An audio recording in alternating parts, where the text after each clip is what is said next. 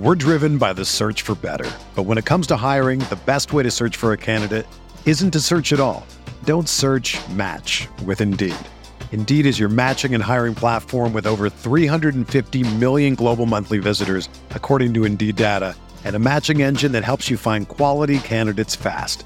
Ditch the busy work. Use Indeed for scheduling, screening, and messaging so you can connect with candidates faster. Leveraging over 140 million qualifications and preferences every day, Indeed's matching engine is constantly learning from your preferences, so the more you use Indeed, the better it gets. Join more than 3.5 million businesses worldwide that use Indeed to hire great talent fast. And listeners of this show will get a $75 sponsored job credit to get your jobs more visibility at Indeed.com/Blue Wire. Just go to Indeed.com/Blue Wire right now and support our show by saying that you heard about Indeed on this podcast. That's Indeed.com/Blue Wire. Terms and conditions apply. Need to hire? You need Indeed.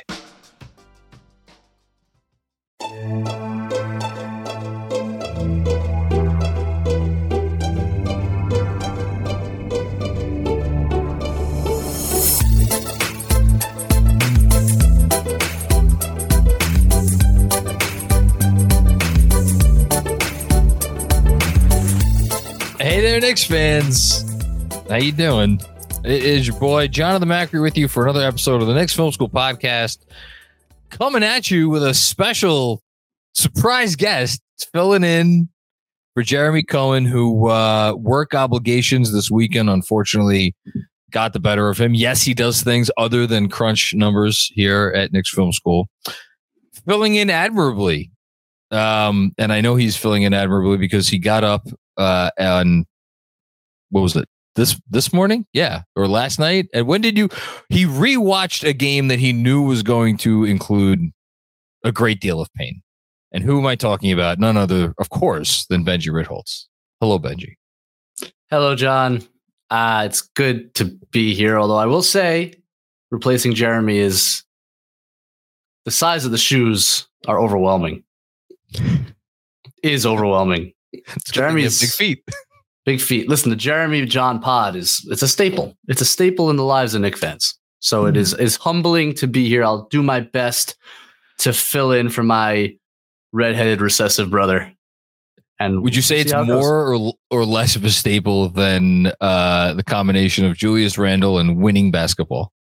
By definition, a staple is something that you and Jeremy have been by far more consistent than Julius Randle in winning basketball games.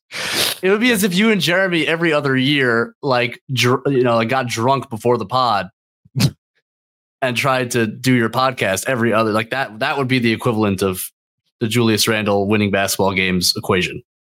What an equation it is. And we will talk about the running start and we will talk about it. So, yeah, let's try to keep it together, at least for a bit. So start things off as we always do. Week in review. The Knicks played 3 games this week. They won one of those basketball games, and they came dangerously close to winning. You could say they came dangerously close to winning all 3 of those basketball games. Unfortunately, they only got that one in the win column, losing subsequent games to the Cavs at home and then to the Bucks in Milwaukee. It is their second consecutive 1-2 week to open the season. We're going to get into the weeds on this in a little bit, but I'll do as I would do with Jeremy by just throwing it to you and just saying, Benji, what are your impressions from this week?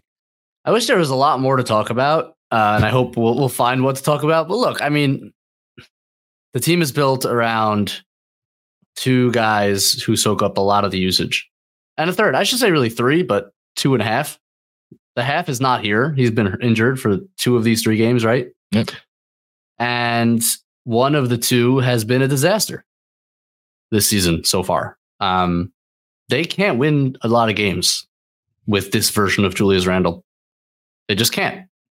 In fact, they traded the guy who theoretically, quote in quotes, could replace him. Like, they're going to need Julius Randle. He's the only power forward on the roster.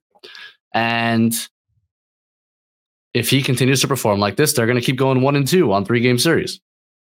Like, I don't know how much more analysis there is to it. There's obviously what to talk about, individual players, things that we've seen. There's been growth. Defensively, things that, like, the funny thing about it so far is there are a lot of things to be very encouraged about in terms of how this team is playing. The defense has been really stout. I want to get back to that in a second. We've seen growth, but like, end of the day, big takeaway this week and last week, they need Julius Randle to play like Julius Randle needs to play. Like, that's pretty much where the line is, right?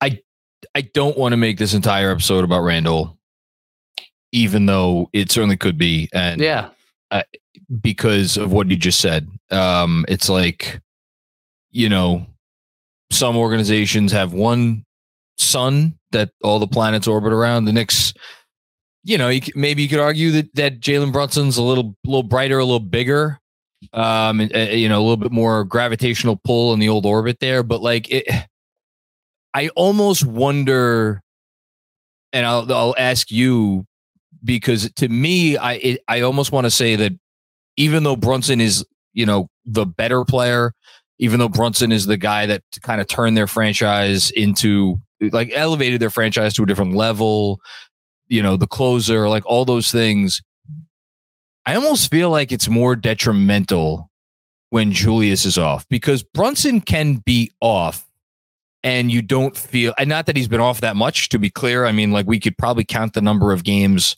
on two hands where Brunson, like, over the whole time he's been here, like, really has not looked like himself. I feel like it's tougher, but you don't feel like he is an anchor taking down the ship. Whereas with Julius, and like, my question to you is, like, is what I am saying accurate? And two, if it is accurate this season at least, do you think it's just because he's bad, or because he is so unfathomably bad? And if you want to share the number that you were joking about right before we went live, feel free to do it. Like, you see where I'm getting at here?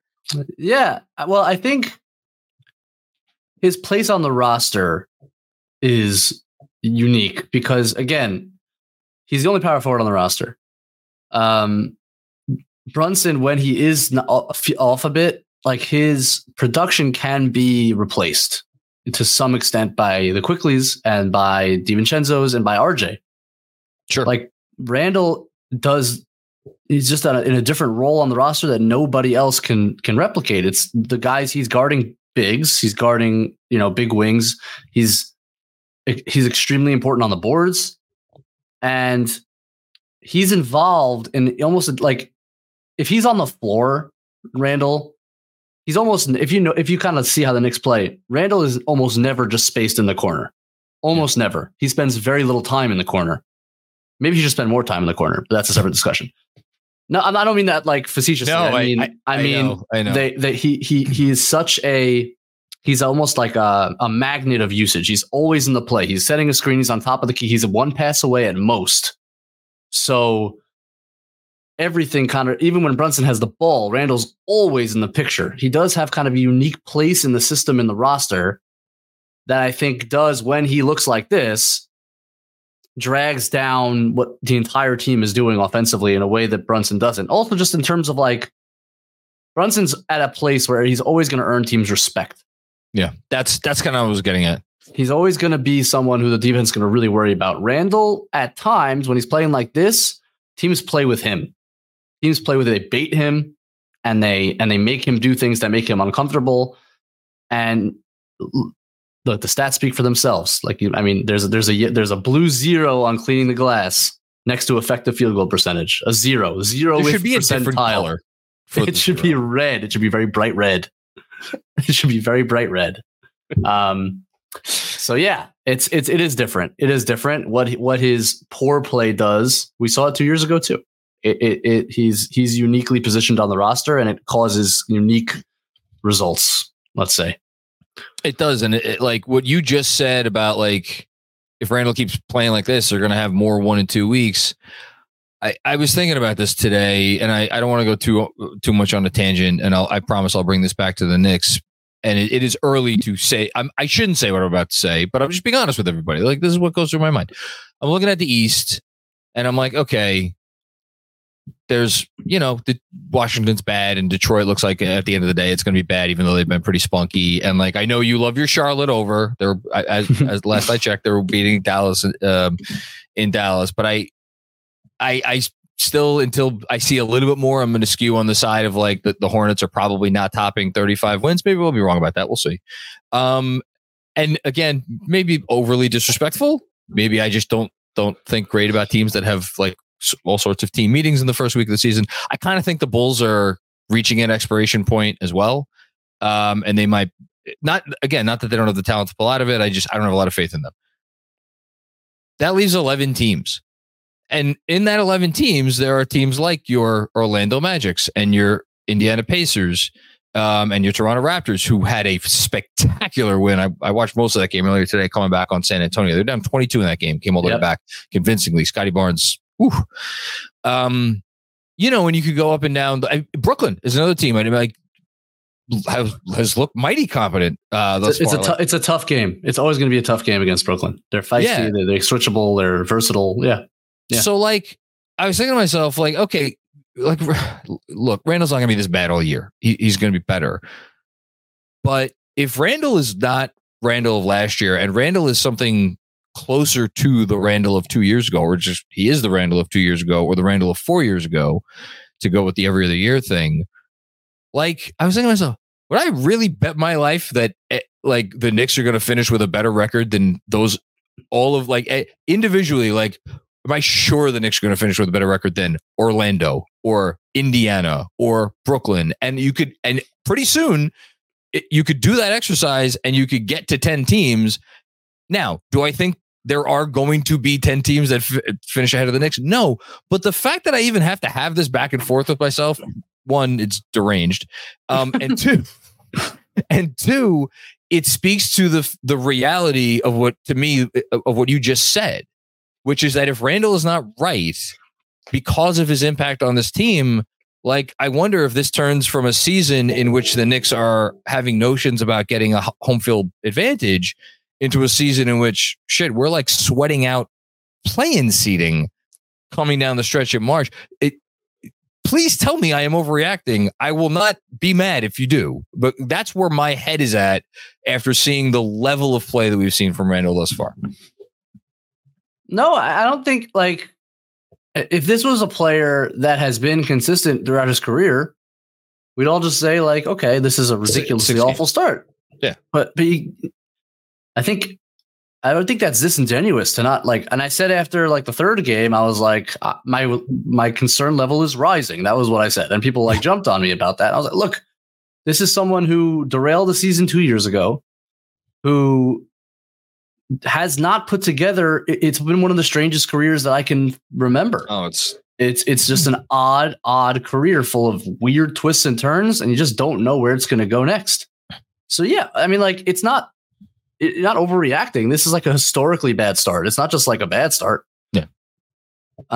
So like, I think it's very fair to be extremely worried, and at the same time, I think it's reasonable to think he's going to bounce back to some extent. Yeah. But there's the potential with him that it spirals out of control, and that's the huge concern. And where can the Knicks go if that happens? Like, I think I worry with this coach and with that relationship, and like, what exactly is there a pivot at some point, and when do you make that pivot, if you do at all?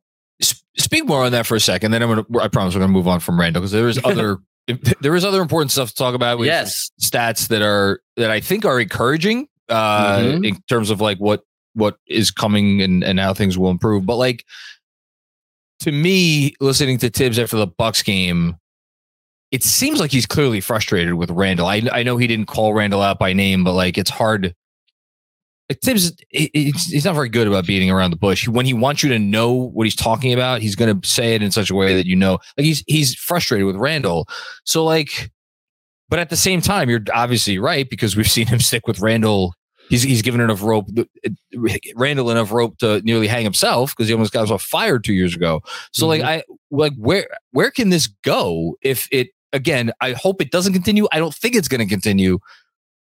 But like, you just brought up the Tibbs part of it. So like, What do you think of that? Yeah. When you had Obi Toppin, he wouldn't really make that pivot. You don't have him now. Is Tibbs going to God forbid this continues for 15, 20 games. Will Tibbs start to play Randle 25 minutes? Do you see a world where that happens? And plays a lot of Hart at 4 and RJ at 4 and goes small?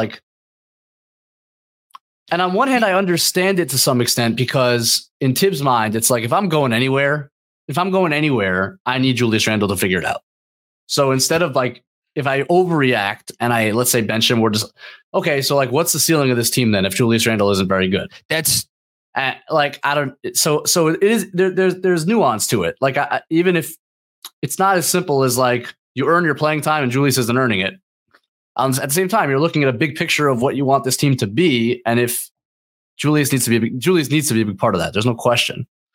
At the same time, you'd hope that there is some pivot in there, either to send the message, to try to find an avenue to productive play without him for the longer haul. And we're not even talking about maybe the front office getting involved in this Randle issue if it persists. But that's I want to come way back to that, down the line. Yeah, that's way down the line. But that's the kind of the thing is I think Tibbs feels like he needs this guy, so he's going to continue to play him no matter what. Basically, that's what we've seen. The worry is, does there ever come a time where he's I need this pivot to be made? I don't know if I don't think there is. I think he's just going to ride this out. I was texting with someone earlier today, and they basically were why is this guy still here? Why is the front office not made a move before? And my thinking is that they see Julius as kind of exactly what you just said, which is he raises their ceiling, he lowers their floor, and their bet has been twofold. One, we are going to go for the ceiling and trust that because of our infrastructure, because of Tibbs in part, that we will weather the floor parts and that it is worth it for us to go for the ceiling that Julius Randle provides. More importantly than all of this, of course, is the fact that I don't think they've ever had an opportunity where they're man, we really can't pass up this opportunity to get this thing for Julius Randle or these things for Julius Randle, because the rest of the league knows that Knicks fans are having these fucking conversations because they all watch all the same fucking games that we do. So it's not I don't think, I could be wrong. Obviously, I don't know this for a fact, but I would imagine no one has ever tried to beat their doors down with an offer where it's man, we can't turn this down. This is too good. But that's the front office. Tibbs is a bit of a different story because in theory, famous last words, in theory, he could go through a stretch where he does play Julius or any other player for that matter, 25 minutes a game. And then as the ship rights, goes back. But that's where I get back to is it because he's just, he's worried about losing him, or is it just because he's a stubborn? I feel always terrible when I say Tibbs is stubborn, even though he's very stubborn. But it's not just stubbornness. It's he knows the formula. He knows the formula when Randle goes. I don't have to tell you. You see what I'm getting at. Yeah, no, and I think it's all those things. I think it's complex. I think he's probably worried he would lose him. I think big picture, he feels if he doesn't figure it out, we're not going anywhere anyway. So I might as well try to get him to figure it out. I think that's part of it. I think there's a complicated relationship there. I think I think Tibbs was out of the league and he gets this job. And a big reason that he's had any success here is because Julius Randle. Yeah. And I think that matters. And from Julius's perspective, he was not allowed out of the league, but where was he go? Where was that career going? Where was this career going before Tibbs got here? He had a horrible first year in New York. Tibbs shows up. He makes an all-NBA team. The chances of him making an all-NBA team in his career before Tibbs showed up were probably under 5%. I think that's accurate. So we brought each other success, and both of us were in tough times in our careers, respective careers, and we brought each other tremendous success. And I think that complicates things in terms of both of them, in terms of how they feel about each other and whether you can just turn your back on that, I think is complex. So I think all of that plays in. There's a human element to coaching always that doesn't get talked about enough. And what that means, I think, just complicates the decision making. And I think we've seen that bear out. Let's move away from, as I say, let's move away from Randle and move to this segment of the pod, which Andrew Claudio has lovingly called "Pick Your Favorite Stupid Stat." Sure enough, the first stupid stat is Julius Randle related. So we'll read this and then we can move on. Julius Randle is currently shooting 27% from the field, 22.5% from three, and a little under 62% from the line. He's a 32 effective field goal percentage. Andrew didn't even include my favorite stat, which is that Julius Randle is shooting 17% around the rim in the restricted area this season. Yeah, that's been a big issue. That's been a big issue. I think they have disproportionately played really good rim protecting teams. But man, yeah, cleaning the glass just actually burst into flames. It is currently on fire. Yeah, it's been rough. So that's stupid stat number one. Stupid stat number two. The Knicks are second in the NBA in open 3-point field goal attempts, meaning they get the second most open threes, behind only the Warriors. However, they are 30th in hitting those open threes at 25%. This to me is the stat, and it's going to relate to the next one. That is just like there's not much reading into this. Teams are like, hey, if you're going to beat us, you're going to beat us from three, and we're going to sag off you guys, and they're just not hitting the shots. And it's like everybody is not to blame. There are players on this team who are hitting their threes, but yeah, this is what it is. Yeah, look, I think teams are always pretty happy to let Julius and Josh Hart fire away, and those guys have been horrendous from three so far. And by the way, they're pretty happy to let RJ Barrett fire away too. And RJ's been very good. And again, he's been missing. And I think it's really hurt this team, especially with Randle struggling, like to be able to just kind of like reallocate some of that usage to a surging RJ Barrett would be really nice right now. And they can't do it. Yeah, absolutely. And we're on the topic. I will just say that, speaking of our friends at Cleaning the Glass. So yeah, you mentioned Julius Randle is shooting 22% from three.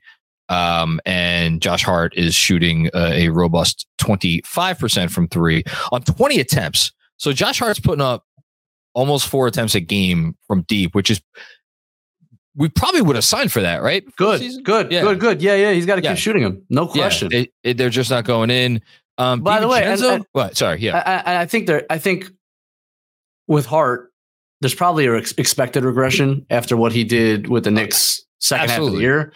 He shot the lights out and he's never been a very good shooter. So I think this is kind of like evening out a bit, and hopefully it just kind of stabilizes to whatever 34, 35%, which was passable for him and fine. And will do as long as he gets enough up. I think that's fine. And they can live with that. 25, they can't really live with. 35, they can live with. 34, they can live with, Yeah. And we should say the reason that Randle, the 22% has been hurting him so much is he's put up 43s this year. So, the volume is almost where it was last year. Not quite. And then I was about to mention DiVincenzo, 9-27. He's 33%. Like for a guy playing 20 minutes a game, he's putting up almost 5 attempts a game. Like he's hoisting them up. They're not going down right now. Everybody else has Quickly's at 33%. I should throw him in there too. Quickly, look, Quick, we've said it. Make shots. He did a lot again towards the end of the year. He really turned it on in terms of, but every year we have these stretches where Quick is just not shooting the ball quite well enough. He's playing great. I've really liked his season so far. He's one of the best players in the league. Does a lot of things great. It would be really nice if he became a consistent 37, 38% 3-point shooter. And it just hasn't really happened. So I'm waiting for that. That would be nice.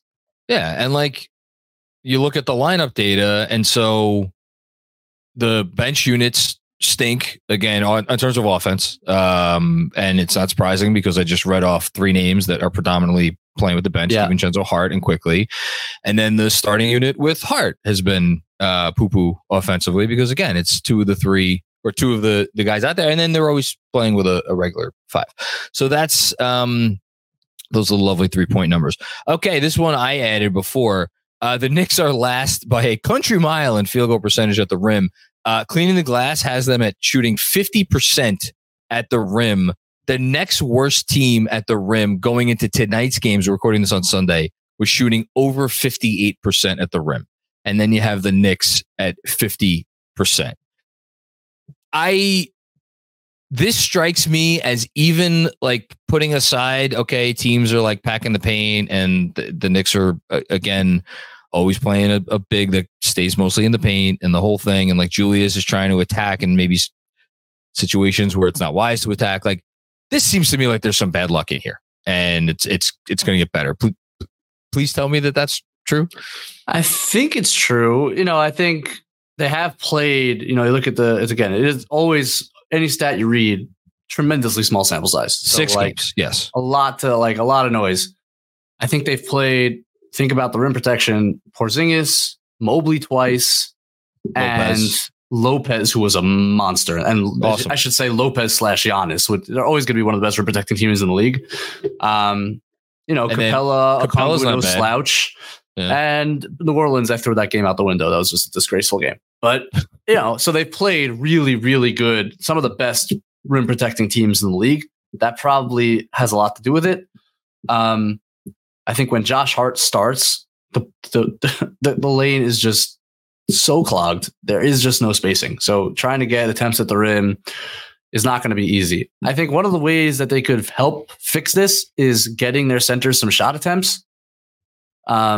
Mitch barely shoots right now. He's not getting a lot of lobs, if any. No.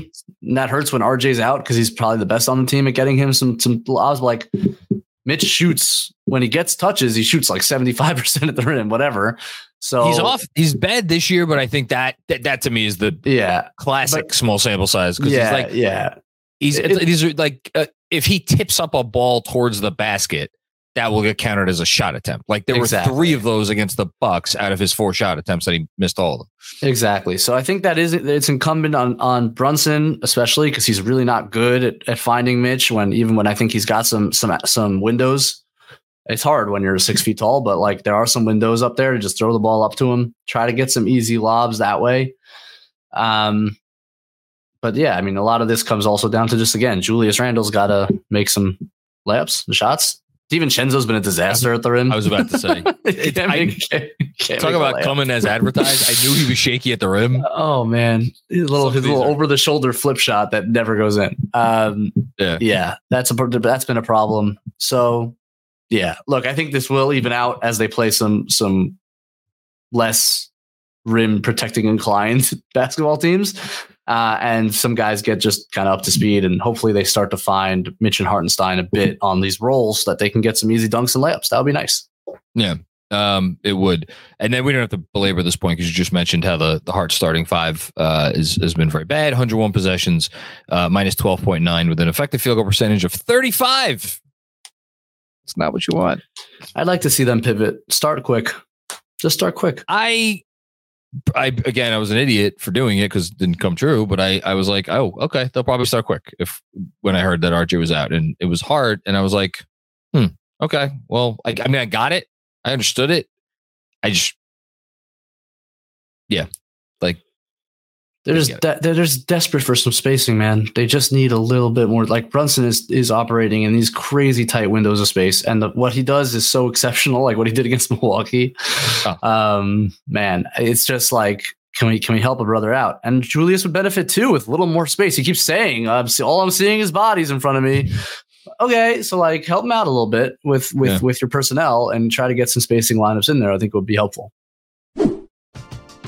We're driven by the search for better. But when it comes to hiring, the best way to search for a candidate isn't to search at all. Don't search, match with Indeed. Indeed is your matching and hiring platform with over 350 million global monthly visitors, according to Indeed data, and a matching engine that helps you find quality candidates fast. Ditch the busy work. Use Indeed for scheduling, screening, and messaging so you can connect with candidates faster. Leveraging over 140 million qualifications and preferences every day, Indeed's matching engine is constantly learning from your preferences, so the more you use Indeed, the better it gets. Join more than 3.5 million businesses worldwide that use Indeed to hire great talent fast. And listeners of this show will get a $75 sponsored job credit to get your jobs more visibility at Indeed.com/Blue Wire. Just go to Indeed.com/Blue Wire right now and support our show by saying that you heard about Indeed on this podcast. That's Indeed.com/Blue Wire. Terms and conditions apply. Need to hire? You need Indeed. Good transition. You just brought up Jalen Brunson. So time to give out our game ball. Game ball is given to a player, coach, or entity. Could it be the entity? Like in Mission Impossible: Dead Reckoning Part 1? Maybe Andrew could research that one. Yeah, maybe we should bring Andrew up here because I don't know what you're talking about. There he is. So in the movie Mission Impossible: Dead Reckoning: Part 1. Benji, I guess there's multiple colons in that movie. Anyway, what is Dead Reckoning? Tom Cruise fights an AI. Of course. Like it's an entity. It's called the entity. And It's like an algorithm that could voice change, and it like takes them on different adventures, but only part 1 of an adventure. Mm-hmm. You want to know what's actually really funny, Benji? The last time I think you were on with John, you brought up the Fast and the Furious movie you saw. Yes. Very similar to that movie. Please don't compare. Also, John, that movie, one of the great movie franchises. To the guy that whose movie opinion you hold the highest, and that's Oz. And what did he compare it to when I talked to him? I was like, "Is this Fast and Furious?" He's like, "Yeah, this is Fast 9.5 or whatever it's called." Please, I'm saying I'm giving you a person whose opinion you hold very high. That's the exact. Well, I don't agree with him on this one. Benji, when's the last Mission Impossible movie you've watched? I've never. I'm not sure I've ever seen a Mission Impossible movie. Okay. That's unfortunate for you. They're actual secret agents rather than the mechanics in the Fast and Furious. Okay, but are you comparing plot points? Like, as in, I'm dead serious. There's literally them going through Italy too, which happens in but Fast and Furious. No one ever knows or pays attention to a plot in a Fast movie. I'm telling you, the fact that you even know there's AI. There's no. Oh, there's no AI in that movie. In this movie, there's. Then what are you comparing? What is happening here? The stunts. That it's very much just like stunt. Oh yeah, there's an AI you have to get. There's also MacGuffin with a key, which is kind of weird. Right. Yeah. Oh wow. There's stunts in a MacGuffin. Congratulations, you just named every action movie in. Listen, I didn't love this movie. Oppenheimer came out the following week, and I was like, oh look, character development. I thought Dead Rec was awesome. Okay. Anyway, I did not. Oppenheimer has explosions. It's basically Mission Impossible. There you go. It's the same film. Game ball candidates. Mitchell Robinson is wiping the floor with the league in offensive rebounds. I just checked earlier today. He's averaging 6 a game. Next best is Jalen Duren at like 4.2 a game, and Duren's missed time. I think he's 11 in terms of total offensive rebounds. He's 11 ahead of Asar Thompson. Also 6th in the entire league in rebounding total. So he's pulling down, doing work on the defensive glass as well. Jalen Brunson. 45 spot on Milwaukee, the highest so far. I love how Andrew puts this. Highest ever in the history of the in-season tournament. Ever. RJ Barrett nominated for a game ball for playing 1 game and missing 2. Why? Because he shows his value. That's what game ball is all about. It's about value. And then last 2 are interesting. So this is Mike Vaccaro of the New York Post. Suggested Knicks pull a Trey Turner at MSG on Monday. I am assuming this had to do with the suggestion that the fans should be overtly cheering for Julius Randle, correct? He literally wrote an article that suggested they should chant Julius Randle. And what I wrote on the doc was, your heart's in the right place, Mike. You're a candidate for game ball. Ain't gonna happen.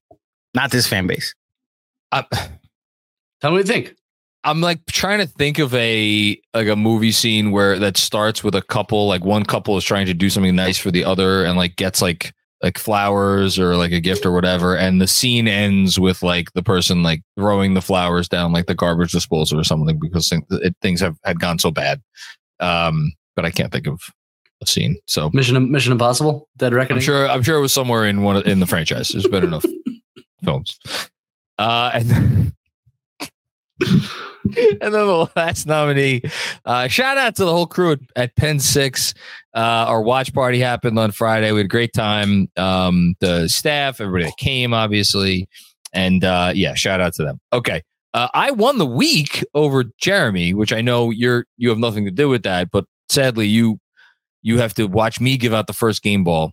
Me and Jeremy, Jeremy actually consults with me before his picks. There it is. So I take some of the burden. I'll let you. Well, I don't know who. I don't want to assume you're going to choose someone. I'll give it to Jalen Brunson. I did a little researching. Jalen Brunson is the 9th Nick to score 45 points in at least 2 games in a Nick uniform, and that's pretty cool. And it's a pretty nice list that he's joined. Julius Randle is also on the list, but it's a good list. It's a list filled with all-stars, and so it was cool to see. It was thrilling. The 3 that he made that was the only time all night where I'm like, oh my God, we might actually win this game. And then they didn't, but it wasn't Jalen Brunson's fault. I thought he was magnificent. Yeah. I've now watched Brunson enough and come to know his game enough where like I can I know when it's coming. Like, so when he faces a team where there are multiple targets he can go at, perimeter defenders that he can go at and feel good about that matchup, you just get a sense. So like Cleveland's always a good matchup for him. The Bucks now with moving Holiday, and now you're really throwing Beasley and Lillard at him. Like they just don't have a chance. And the beauty of Brunson is, yeah, they have Giannis and Brook on the back line, but like he doesn't get to the back line. It's mid-range floaters, like the whole thing. What he does, drawing contact. So Atlanta is always a good matchup for the same reason. Like you can just kind of put Trae into action, just wreck him. So like, yeah, he's magnificent. I'm glad he, I know we said on the post game after whatever game that was, we're like, we're not worried about Jalen Brunson. No, he's going to be fine. He's fine. Clearly. I'll go with Mitch. I wanted you to talk about Mitch. I think Mitch has been the best Nick. I have been so impressed with his discipline, with his multiple efforts. There's a confidence defensively, which is a funny, there is defensive confidence, especially with a center as to navigate multiple actions. He's just been so sure in terms of where he's going on the floor. What's the coverage? He was getting out on Dame, trapping, and then recovering back to the post up. He was, whenever there was a pick and roll with Giannis and that Julius was covering, Julius was blitzing it. There was Mitch on the back line. Giannis was meeting Mitch at the rim, and Mitch one of the few guys in the league who can kind of handle it. I saw that clip in your thread. I was like, damn. Yeah, like Giannis falling backwards because he's at like Giannis punishes people at the rim. That's what he's done his whole career. And to see someone like overwhelm him a bit at like that, he's unique in that sense, Mitch. But it's the fact that he's there. His positioning has been so good. Deflections, hands out, crouched position when he's in drop, like all that stuff has just been more on point than we have ever seen from him in the first 6 games here. So that is. And now you're anchoring a top 5 defense here so far this year. And I think it's real. Like I think they've been playing really, really solid defense. And a lot, if not most of that is a credit to Mitchell Robinson. This is going to sound insane, especially since every person who brought this concept up before the season, I would respond by saying that is insane. I think Jeremy, his preseason prediction with the Lockdown guys was that Mitchell Robinson would get one vote for Defensive Player of the Year. And I was like, that's not happening. The biggest reason I'm rooting for them before we move on, I do want to just ask you about the defense. I meant to do that before, but like the biggest reason I want this defensive rating to sustain for as long as possible. And I don't know if it can, I don't think it can at this level, but like somewhere in the range of this level, is so maybe Mitch can finally make a real case for him. I don't know about Defensive Player of the Year, but like all defense. Yep. Because like you're looking at what's going on in Memphis.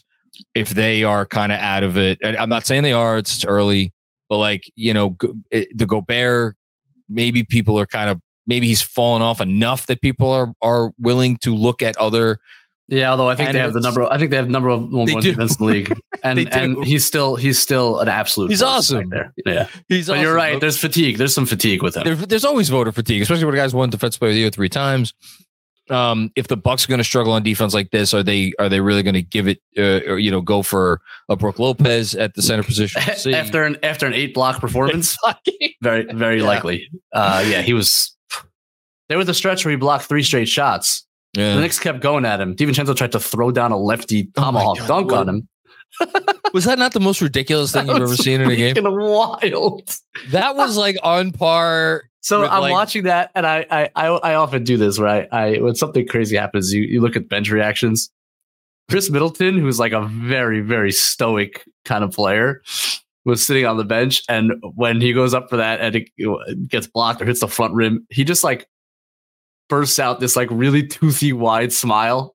like they were teammates for 3 years. Just deeply. That's right. Good point. Yeah. Honestly, I didn't even consider that. Right. He's probably thinking like this MFer. Like he was just like he was so amused. He was so amused by the attempt. I mean, that was bonkers. Yeah, look, Brooks' a beast though. Like there's a lot of competition. Wemby's going to be. He might be. No question, all defense.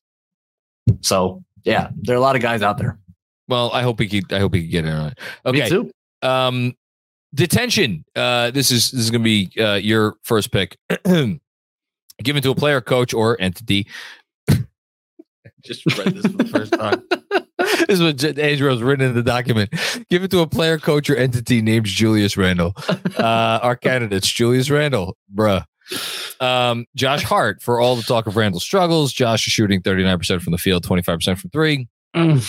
Tibbs for putting Josh Hart in the starting 5. Not only that, but also subbing in Hart for quickly down the stretch on Friday night. I didn't get it at the time. Don't really get it in retrospect. Quick played 22 minutes in that game, and he had a nice stretch in the late third, early fourth quarter there, at least offensively. I'm sure defensively as well. I just noticed it more on offense. Last two, the NBA officials for missing a moving screen that the last 2-minute report revealed. That was from Friday night. And then the NBA graphic design department, because these courts are the definition of not it. Again, that is per Andrew Claudio. You have the first pick here, Benji. Who are you going with?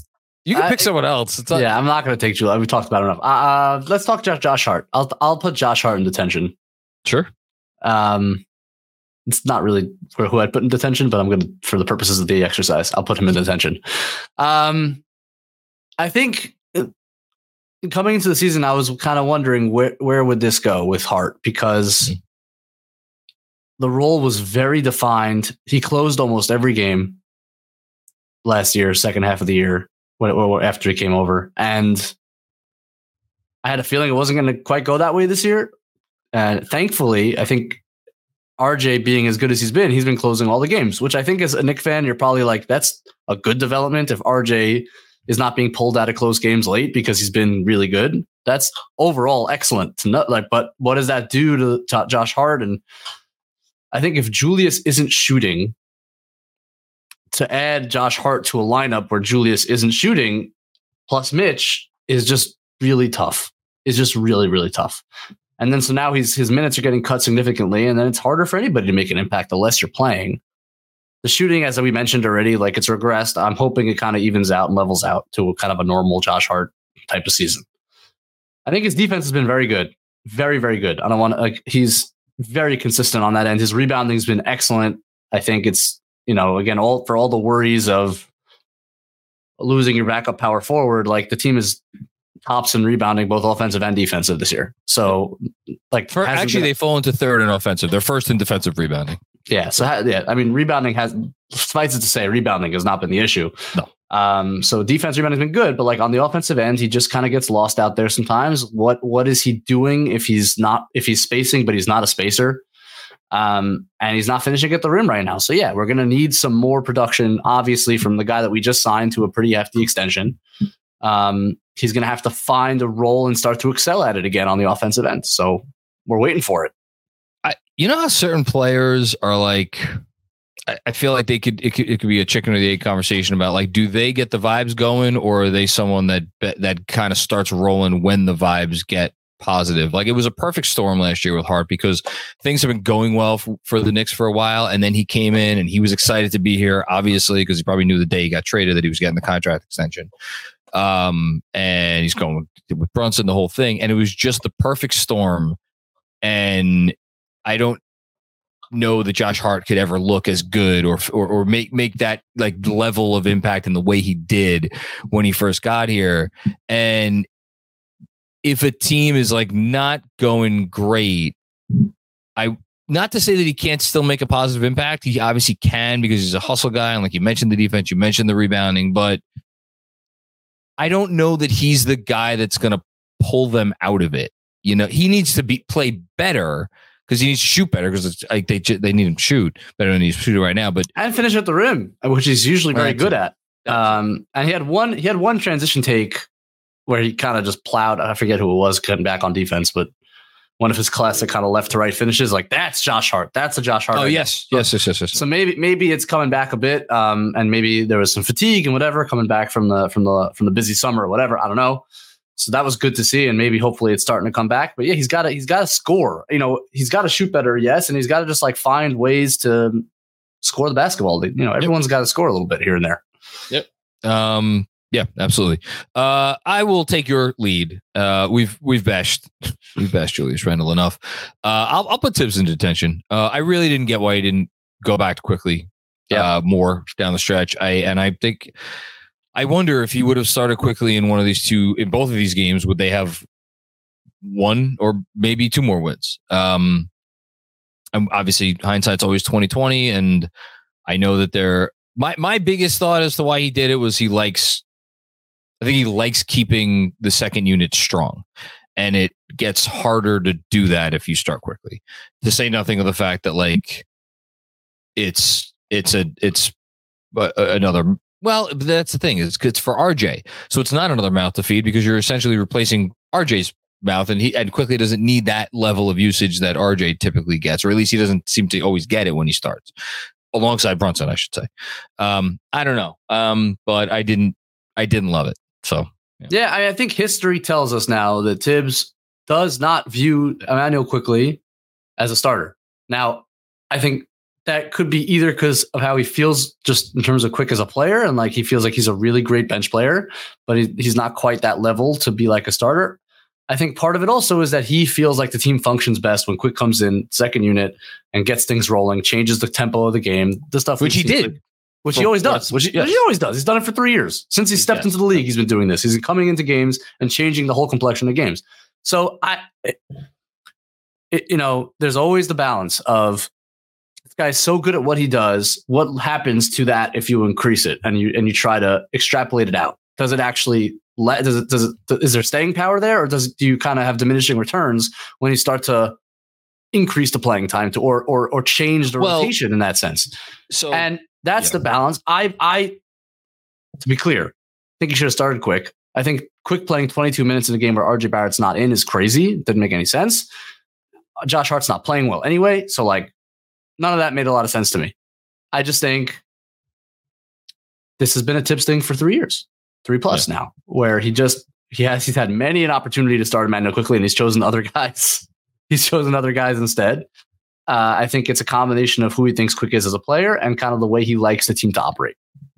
Yeah, 22 minutes is too few. And that I mean, there's just there's nothing else to say. The way DiVincenzo's playing, the way Hart's playing, like Quickly's just better than those guys right now. So just play him more. Yeah, the thing about the minutes, like I always go back and look when he played with the starters last year, he averaged in 21 games as a starter, averaged almost 39 minutes a night, which is an insane number. And I understand that there was the double overtime game against Boston. That's a good point. Yeah. There was the game against Dallas where he Deuce played 45 minutes, I think, in that game. That game went to overtime. Like there are some games that make that number go even higher, but still it's 38.6 minutes in 21 games as a starter. He can do it. And like, when have you ever seen Quickly? I mean, I guess a few times you've seen him maybe in the fourth quarter, like, okay, he's running out of gas. But even then, for me, it's like, okay, maybe he's pushing the creation envelope too far in games where it's like, all right, it's time to move away from Quick in the fourth quarter. And then there are other times where you're like, no, keep bringing it to Quick. He's the guy that has it right now. So yeah, Tibbs goes in detention. No, but I mean, it's a good counter. And like, that 21 is more, it's more than I remembered. Although I know that was a big part of the 6th man of the year debate is how many games he did start. And yeah, he did start him plenty and he played really well when he started. I think we agree. Ultimately, 22 is way too few. He needs to play more minutes, especially if RJ's not there. But even generally, he needs to play more than 22 minutes a night. Yeah. Okay. But last thing before we get the predictions, and bad job by me. 60 seconds, not even. The defense. They're the 3rd ranked defense in the league right now.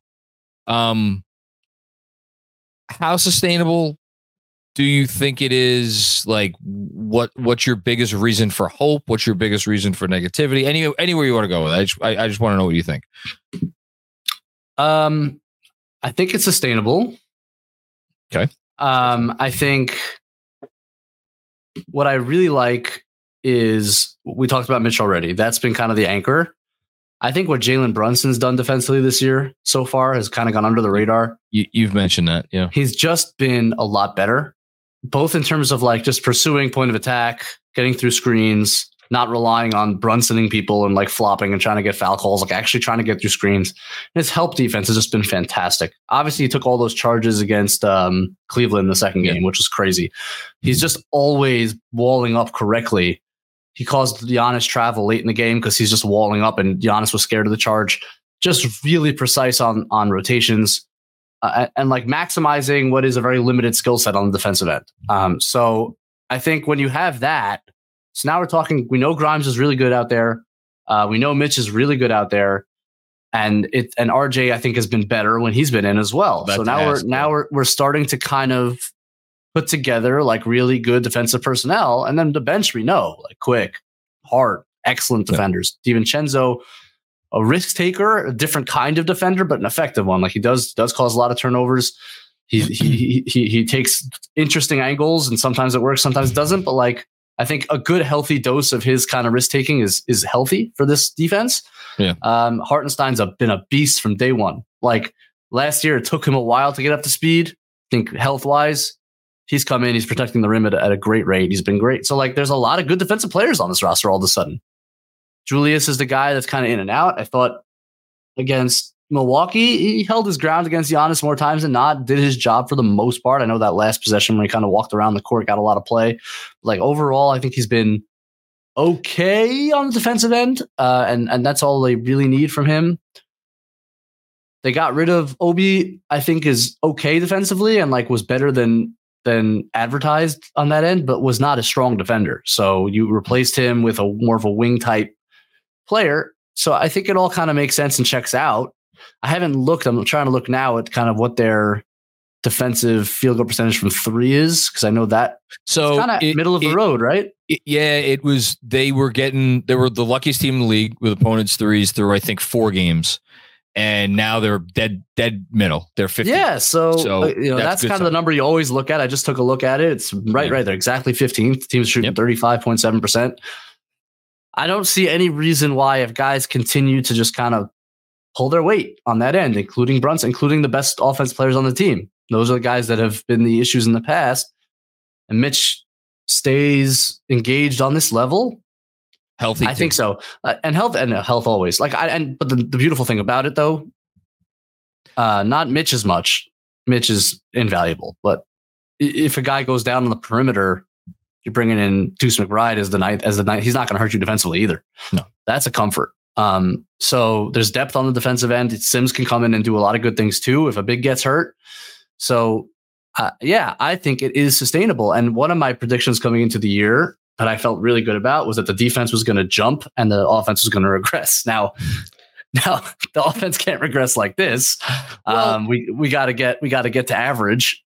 But I thought the defense was going to take a jump this year. I think the most like the conversations about they were in this game and they were in that game and like they almost beat Boston and like it's like to me I'm more in terms of looking for reasons for optimism. I'm more in terms of like concrete, like what you just said. Like okay, is a top 5 or 6 or 7 even defense possible? Yes. Do we think that they will get at least back to league average offense throughout the rest of the year? I think so. I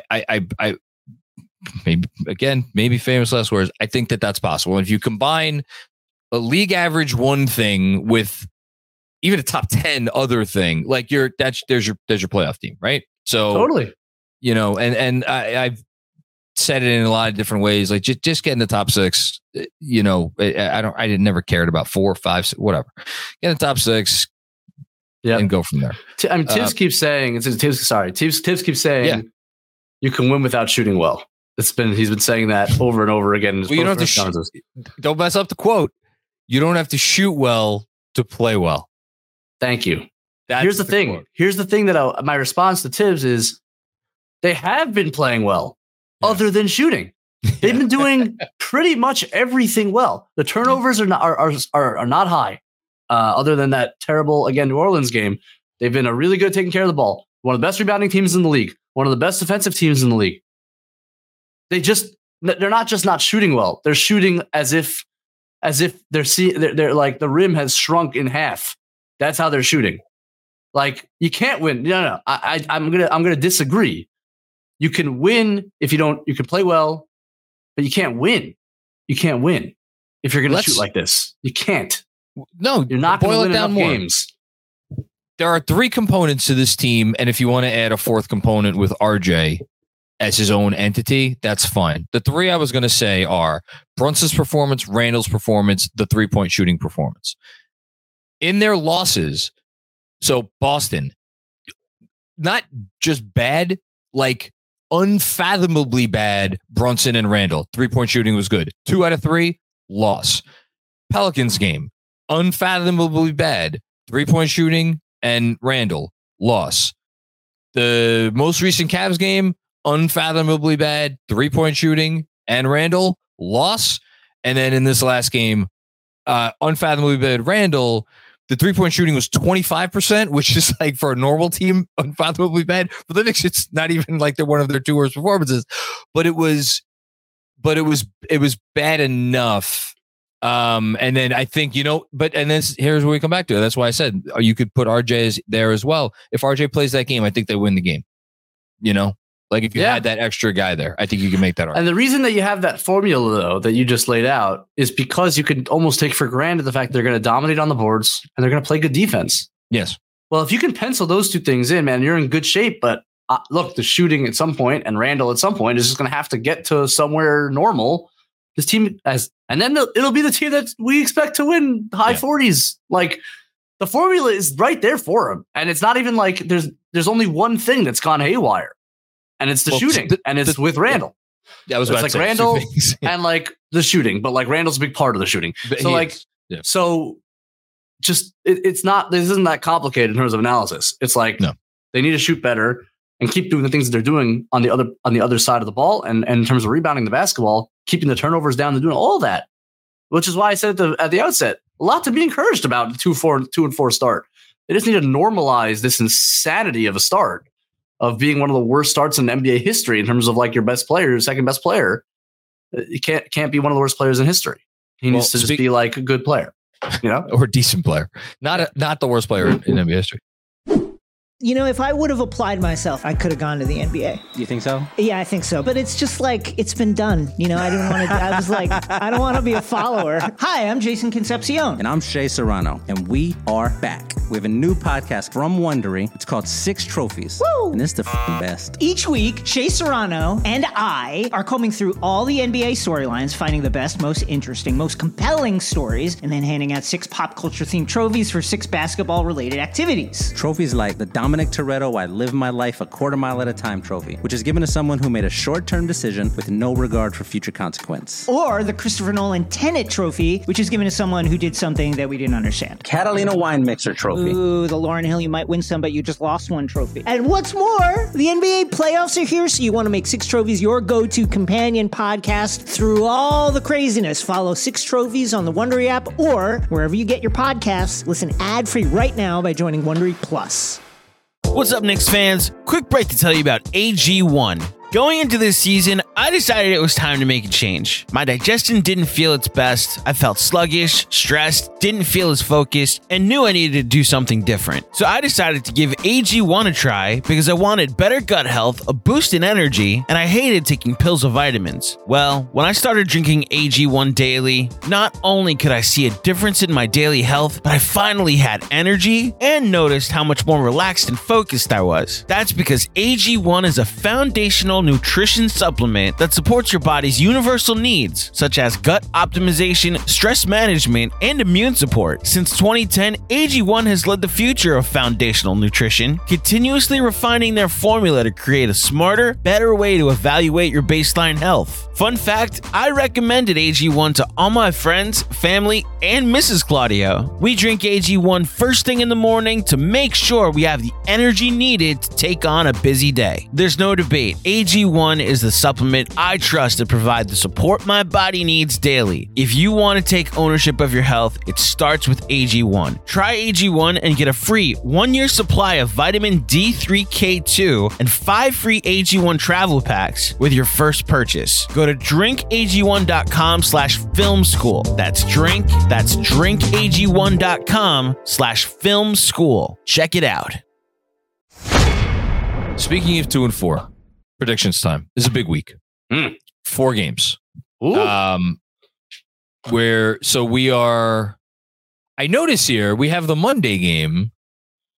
I may need to have Andrew up here for a second. So we're doing predictions for 4 games? Yes, the next pod that you and Jeremy record is next Tuesday. Oh, okay. This is good. Yes. Well, I like that we're doing all 4. It's Clippers home on Monday, Spurs home Wednesday, then 3 days off. Hornets home. It's a Sunday matinee, noontime, and then the very next day at Boston, 7:30 p.m. The Spurs game is an ESPN game. Boston game's NBA TV game. They need to figure out a way. This is not my prediction. I'll get to my prediction in a second. They need to figure out a way to go 2-2 this week. I'm not saying that they would not benefit from going 3-1. Of course they would. I think 1-3 would be bad. Only the best of analysis here. Because I mean that's 3-7. Can you come back from 3? Yeah, you can come back from 3-7. Of course, you can come back from 3-7. But in the back of my mind, when I looked at as I'm sure people want to mute me, or I guess you don't have to mute me. You can just not listen to the pod. I've been saying it on every time I get in front of this microphone since before the year started. I'm like, go 5-5 in the first 10. Find a way to get to 5-5 in the first 10. That's been my talking point since the schedule came out. And yet, when the schedule first came out, in the back of my mind, I'm like, man, if they went 4-6, that wouldn't be the end of the world, And I'm gonna, and I still believe that. Go 2-2. I honestly, if the 2 wins come against the Spurs and the Hornets at home, whatever.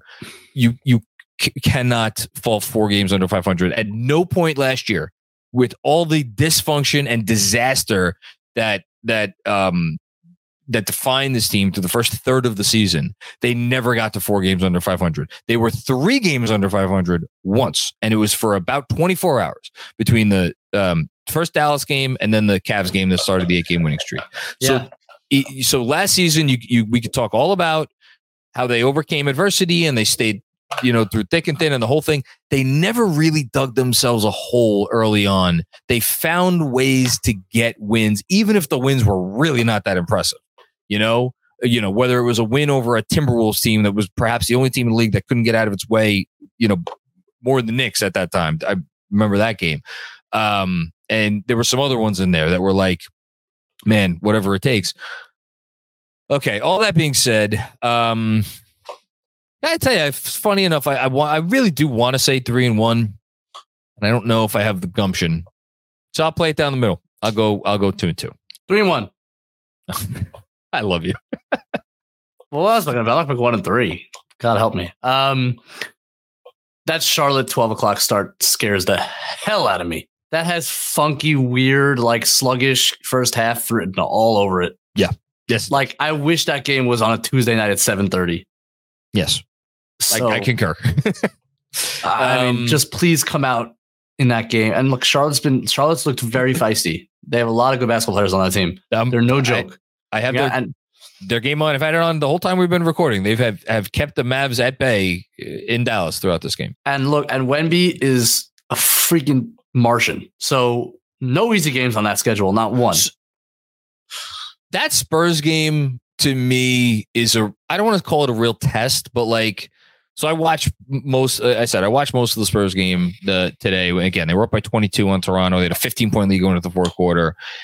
To say that they were in control of that game is an understatement. They were flying all over the court. They were getting out transition, the whole thing. And then once the tide started to turn, it was a 180, and they're like, oh, you watch them and like, oh, this is the youngest team in the NBA. None of these guys have been there before in these sorts of situations where it's like, we need to bring it home. Like, for that Spurs game, all due respect to Wembanyama, and like, I don't even think Keldon Johnson's playing for them right now. He's not. He wasn't in the game. I don't know if he's going to be back by Wednesday. We'll see. What do you mean? Not Keldon Johnson. Vassell. Sorry. Yeah. Vassell. He's been out for a little while. I don't know his health situation, but is RJ expected back Clippers? Is that like RJ's expected back Clippers? Okay, just said that at the top. That was my bad. But like that Spurs game, don't give them life. Like, don't let them go out and stake a 15-point lead. Not that would be the end of the game, but like, go out there and do. And again, but that's not enough because we've seen them come back. They came back on the freaking Kevin Durant and the Suns.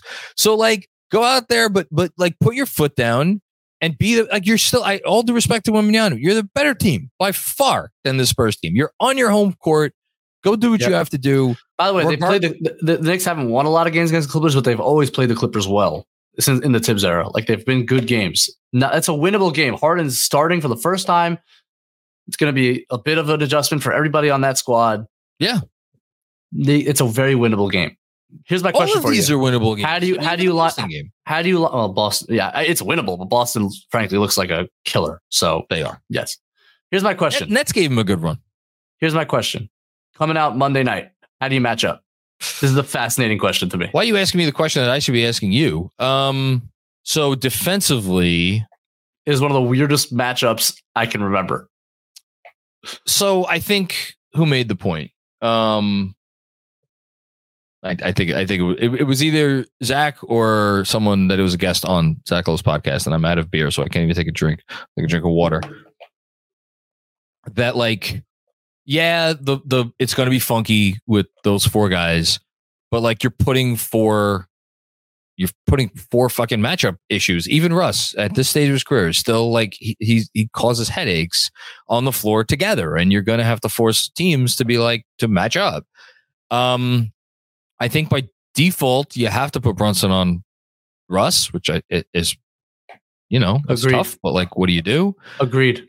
And you hope that Russ tries to take over the game with that matchup. Yes, I agree. Yeah, of course. You bait him into it. I think you challenge Julius with the Kawhi matchup. Agreed. Mitch, obviously he's going down low, and then there's the toss up. It's like, do you want to go size on size with RJ and Paul George, or don't know if I love, but I don't know. Is it an RJ question or is it a Grimes question? Like, where do I want to deploy? Where do I feel better about Grimes? I'm getting the most out of Grimes, or is it like, where do I feel most comfortable? And I don't want to disparage RJ. Like you said, RJ's been pretty good defensively, and he has more size than Grimes, which matters with both of these guys. I don't know. I'd probably go Grimes on Harden, but agreed. We're on the same page. I think I always prefer Grimes. As many pick and rolls as I can put him in, point of attack, I think it's his best strength. Okay. I think when he gives up size, he's okay.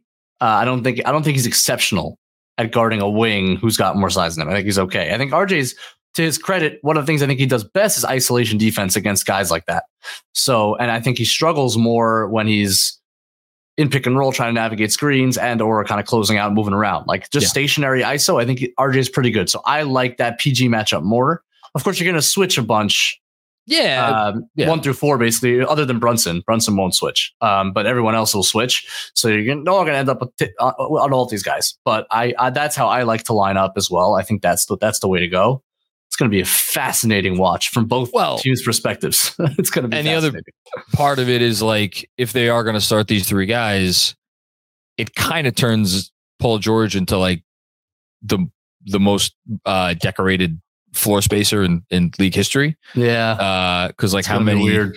It's going to be so strange, but like I wonder, like they'll RJ, stagger heavily though. Like they'll pull someone real early, and no man for this game. He's out, which like their benches look good. Like they still have Norm Powell. Like they that PJ Tucker. I'll be curious to see how you use PJ Tucker in this game. A lot of talent on that team, man. Sheesh. That's I understand why they made the bet. I would have made the bet if the cost was the cost. I would have made the bet too. That team would have been really good in like 2017. Like they're gonna be good now, but like like would have been really good in 20. All right, well, Harden, Westbrook, and Kawhi. That was the MVP race that year. They were the top. Those 3. They were the top 3. There was a 4th guy who was discussed. I'm assuming it was LeBron, but I don't remember actually. That's bonkers. Good assumption. Yeah. That is really bonkers.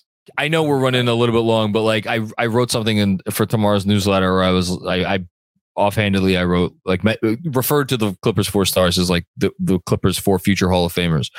I have Paul George in, and I actually don't think it's particularly close. Maybe not first ballot or whatever the NBA equivalent. Like again, the NBA voting process is shenanigans. But like, you think Paul George is a Hall of Famer? Yeah, I do. I'm not very good at like what the cutoff is generally, and like, but that's the thing. Is it like he screams Hall of Famer to me? Like he's exceptional. He played basketball. Yeah, right. That's the cutoff. There you go. Look, a healthy career of Paul George would be really interesting. He's missed a lot of time with some really crappy injuries, but guy is so good. And those early Indiana runs, like when he was first emerging, were really fun, and he was a beast.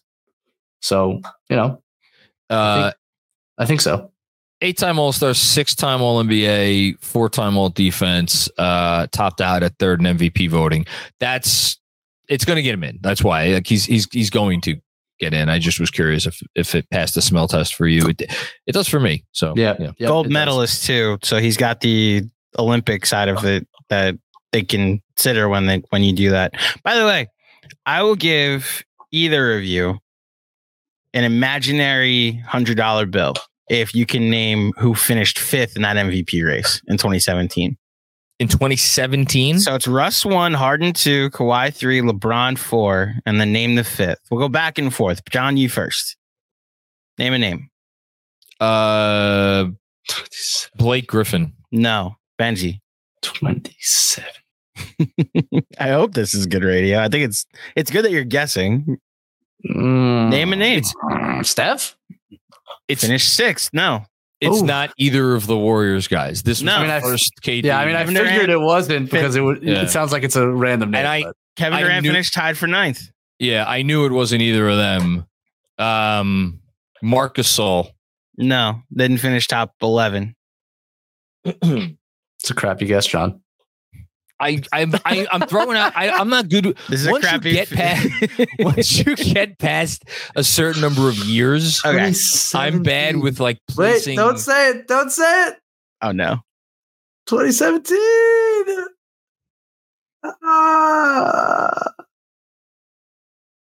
I got nothing.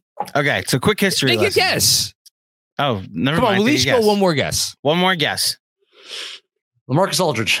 No. So quick history lesson. In 2017, Kevin Durant went to the Warriors. So a 73-win team got better. And in the Eastern Conference, a team won 52 games and got the 1 seed. It was the Boston Celtics and Isaiah Thomas, who finished 5th in MVP that year. Deserved, by the way. And made an All-NBA first team. Wild. One of the wildest seasons. I think he made second team. He made second team that year because Russ and Harden made 1 and 2. But yeah, Isaiah Thomas, top 5 MVP finish. He's available to play, by the way. If any team He wants is. it. He lets it be known. Exactly. Knicks needs some shooting. He thought the Brinks truck was coming after that balloting got done, but Thanks, Danny Ainge.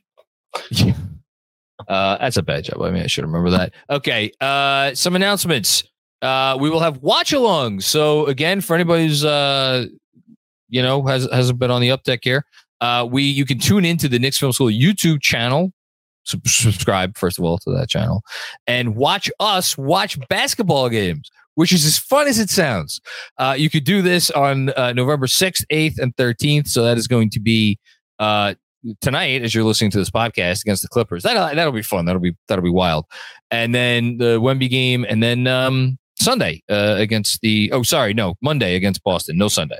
Should note it's these two gentlemen as well as DJ Zulo tonight on Monday. So you get John and the X's and O's guys on the Monday night watch along. That's going to be. I am going to be. You guys have 3 X's and O's guys. Excuse me. It's 3 X's and O's guys. No, John doesn't go on KFS X's and O's. No, I'm just an O's guy. I'm just going to be listening to you to teach me about what I'm watching. It's going to be great for me. Tuesday, Freddie Katz coming on the pod. Ever heard of him? Katz Chat. He writes for The Athletic. Yes. Chats. A Katz Chat on Tuesday. Yes. Then there's pregame pods every game day, 12 hours before tip. That is usually when they drop. Andrew Claudio continues to kill it with those. And then Crushing. Absolutely crushing. And please like this video and remember to subscribe, rate, and review. Nailed it. Thank you, everybody. Angie, anything else? No. Miss you, Jeremy. Come back soon. You filled in great. Thank you. It's the least I could do. Andrew, we good? Very good. Wonderful. Yeah. Did the Jets? Oh, the Jets are playing. I can't wait for Monday night when New York plays LA. Yes. Yes. I saw a Giant score at one point today. I think what do you mean? 24-0. What do you mean? You can wait. No, I'm excited for when New York plays LA on Monday night. There's both of my teams are playing LA on Monday night. The Knicks and the Clippers, the Knicks and the Jets. Okay. We look forward to that as well. All right. Thanks everybody for tuning into another episode of the Knicks Film School podcast. We will be back with more fun and games before you know it. Peace out.